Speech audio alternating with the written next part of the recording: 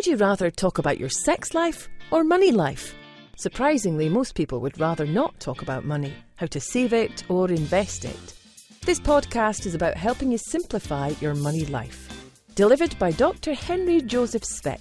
A psychologist by training, Henry is a seasoned investor with over 40 years of successful investing in real estate, stocks and other alternate forms of income generation. Tune in to the twice-monthly podcasts to get his thoughts and tips on how to reach financial freedom. How to achieve the life you deserve. Now, here's Dr. Speck. Please remember, this podcast is for entertainment purposes only. Please consult with your financial advisor or investment specialist before you make any changes to your investment policy or stocks or bonds or real estate you may own. I am not an investment advisor. I am simply talking about what I am doing in our investments for your entertainment purposes. In this podcast, I'm going to talk about future planning, and one of the things that most of us fail to do when it comes to taking care of our money. So I want you to think for a moment, if you're involved in a business as I was many years ago, where when you decided to plant a cherry tree or an orchard of cherries, you had to plan 7 years ahead, because for 7 years, sometimes it would be more, sometimes less, you wouldn't know or you wouldn't understand or see any type of return on that investment, because that's how long it takes generally for cherry trees to start to produce properly. So many years ago, there was a new variety of cherries that came out, sweet cherries, where they said they were self-pollinators. Now these self-pollinators, what that meant was you didn't need bees and you didn't have to worry about the weather. And the bees were not necessary, but the cherries were apparently of incredible quality. So believing this propaganda, decided to plant half an acre of these cherries, sort of attached to another orchard that we had. Now with the planting came drip irrigation, and drip irrigation is just what it sounds like. Every tree has around its roots on the surface, the single pipe drips water when you turn it on, and you don't waste any water, and it doesn't get the foliage or the leaves wet or the fruit wet. It helps the trees grow. So we installed that, as we had been installing it on a plum orchard in the same area. And we took care of these trees for probably 6 years. We noticed that the odd bloom would happen, but there'd be no fruit. And sure enough, these trees proved to be an absolute dud. They looked beautiful. The wood was amazing. They were healthy. They grew well. Sometimes they even bloomed, but they didn't produce any fruit. None whatsoever. So we had to tear them out after 8 years. Now, I want you to think for a moment about what went into getting them ready, hopefully, to have a crop in 7 years. It was about nurturing them, taking the time, being patient, understanding how long it took, and then having a plan when they would be producing of how to handle that return. Not very well in this case, because it didn't work. But if you think now at what you're doing as far as how hard you work every day, ask yourself, what is one of the most difficult things I have to face when I earn income that no one seems to plan or talk about? And I think there's something we can do as consumers, or those of us who earn income, to plan forward and be more successful than I was with my self-pollinating cherry tree. And so here's what I did, and you can do the same thing. I went to something called simpletax.ca/calculator, because what I wanted to learn was, how are we being taxed? So the sort of hypothetical, or the example that I used is, what would happen if you had $50,000 worth of income from different sources? What does that mean as far as the taxes that you'd have to pay? Now, I'm not an accountant. I don't know anything about taxes other than what I read, and I don't want you to assume that this is going to work for you. But you certainly can go to simpletax.ca/calculator, put in your own numbers, and see what happens. So in this experiment, what I thought I would do was I would look at each way you can earn income, assume you only earned it that way, and how is that income taxed? So the idea being, if you found a preferable method to earn income, a better method where you were taxed the least amount, perhaps that's something you should think about, or I should think about 7 years from now or 10 years from now. And here's what I found. So I put in $50,000 as income, and the first one was self-employed income that I tried. So if a person earns $50,000 in self-employed income according to this calculator, you will pay $11,959 in income taxes. Now, if you earn that $50,000 working for someone else, and it's a salary and you're an employee, according to that software, you'll pay $10,775 in taxes. That's a lot of money. Now, if you earn that $50,000, and part of it is from CEBA, the different programs the government has, maybe it's also interest income, they call it other income, you will pay $8,392 in taxes. Somewhat better, but still a lot of money. Then we get to something called ineligible dividends. So if you own a private company, a corporation, and that company wants to pay you a dividend, it's called an ineligible dividend because it's a private company. According to that calculator, you'll pay $3,706 in taxes on that $50,000 of income. This is getting interesting. So if you compare that to, say, being self-employed, you're going to save roughly $8,000 a year in income taxes if that's how you earn it.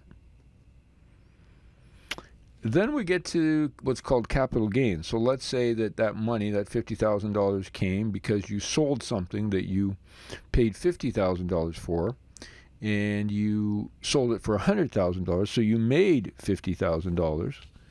The capital gains taxes on that $50,000 would be $2,784, which is significantly, as you'd see, lower than the $11,959 you'd pay if you were self-employed. The final one that I looked at is dividend stocks. So let's say you had money in the Bank of Montreal, you invested in dividend stocks, Bank of Nova Scotia, you invested in some REITs, you bought some of the stocks that I talked about in previous episodes, and they paid you a dividend. So these are public companies that paid you a dividend. And let's assume that you earned $50,000 in dividends from this public company.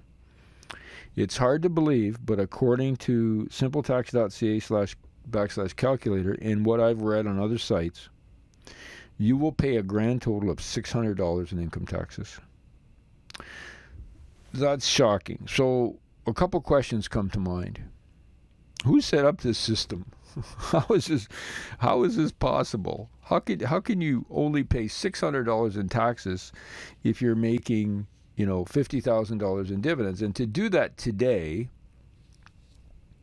if you have a portfolio that's going to produce $50,000 in dividends, let's assume it is a dividend on average of 5%. You would have to have $1 million invested in these various stocks. Yet someone who's working hard at a salary job, and by the way, you're only paying, you're a millionaire, but you're only paying $600 a year in taxes. Whereas if you're a hard-working employee or self-employed, let's assume you run your own business. Let's start with that one. You're going to be paying $11,959 in income taxes to earn the same amount as that millionaire. Now, your tax rate is about 17 times that of the millionaire if you're a self-employed person. So what are all the different messages that we're given by looking at this? Well, first of all, remember, this hypothetical case is just one form of income. So it didn't look at if you made $10,000 on this, $20,000 on this, $10,000 on that, which added up to $50,000. It was strictly $50,000 from each of those individual categories without earning any other money, which for most people isn't, perhaps reasonable. I did the exercise to look at what is the preferential taxes and what is the message the government's trying to give us. Well, it looks to me like they don't, you're going to be penalized if you're self-employed. They really don't like that. And second to that is if you're a salaried employee somewhere, you're really penalized. You have very few options. After that, it's best to be an investor. It's best to invest, according to this, public companies that pay a dividend if you're focused strictly on how that's treated tax-wise.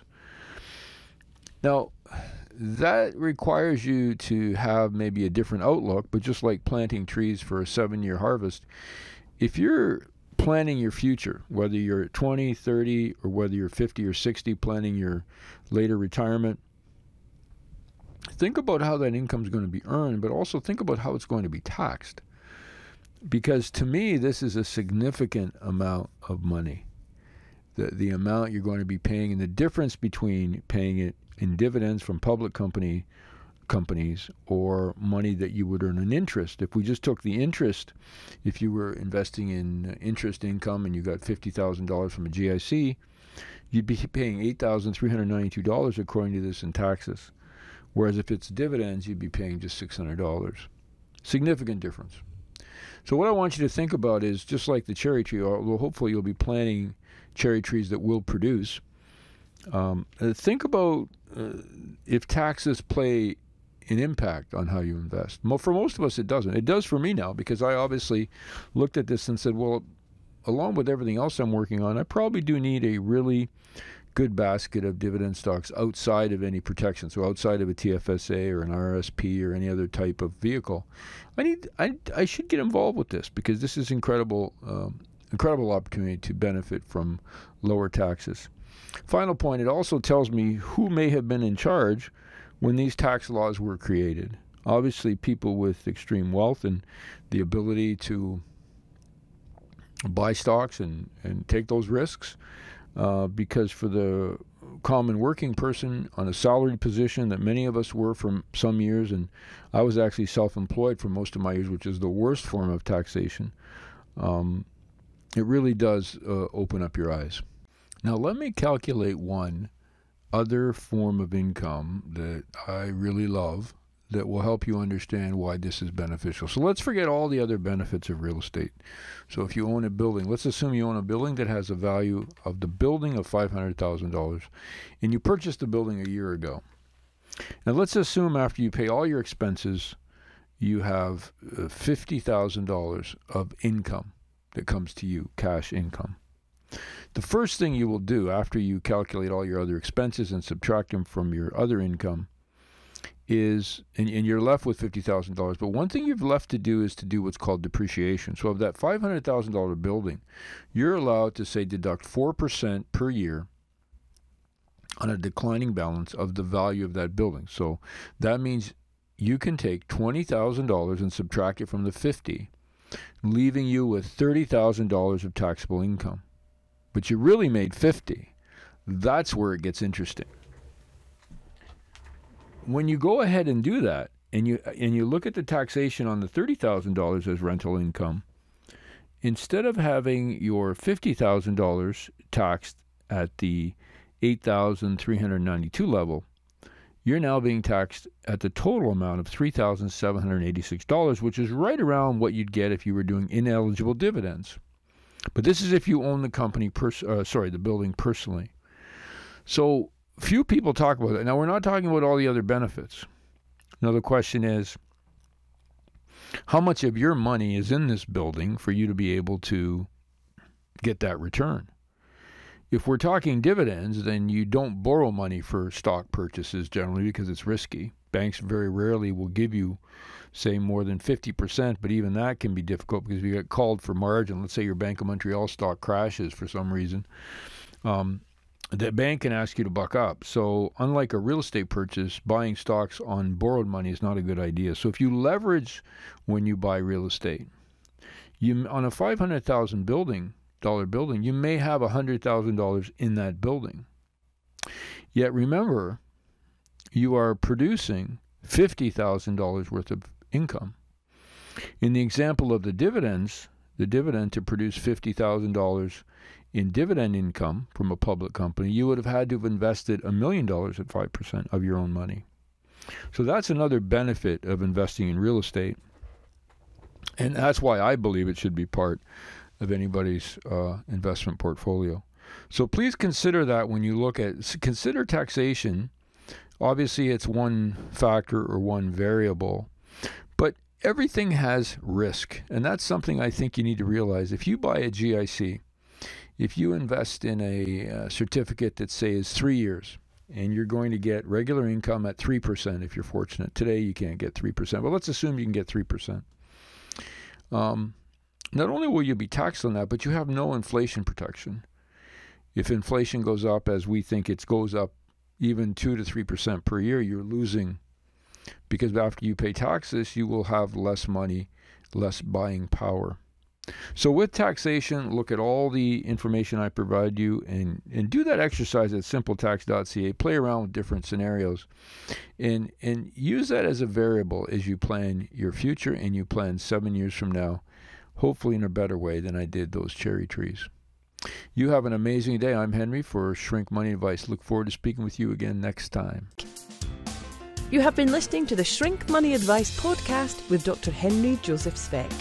Remember to pick up your copy of Dr. Speck's latest book, Shrink Money Advice, on Amazon.ca or the audio version at awesound.com. That's AWEsound.com.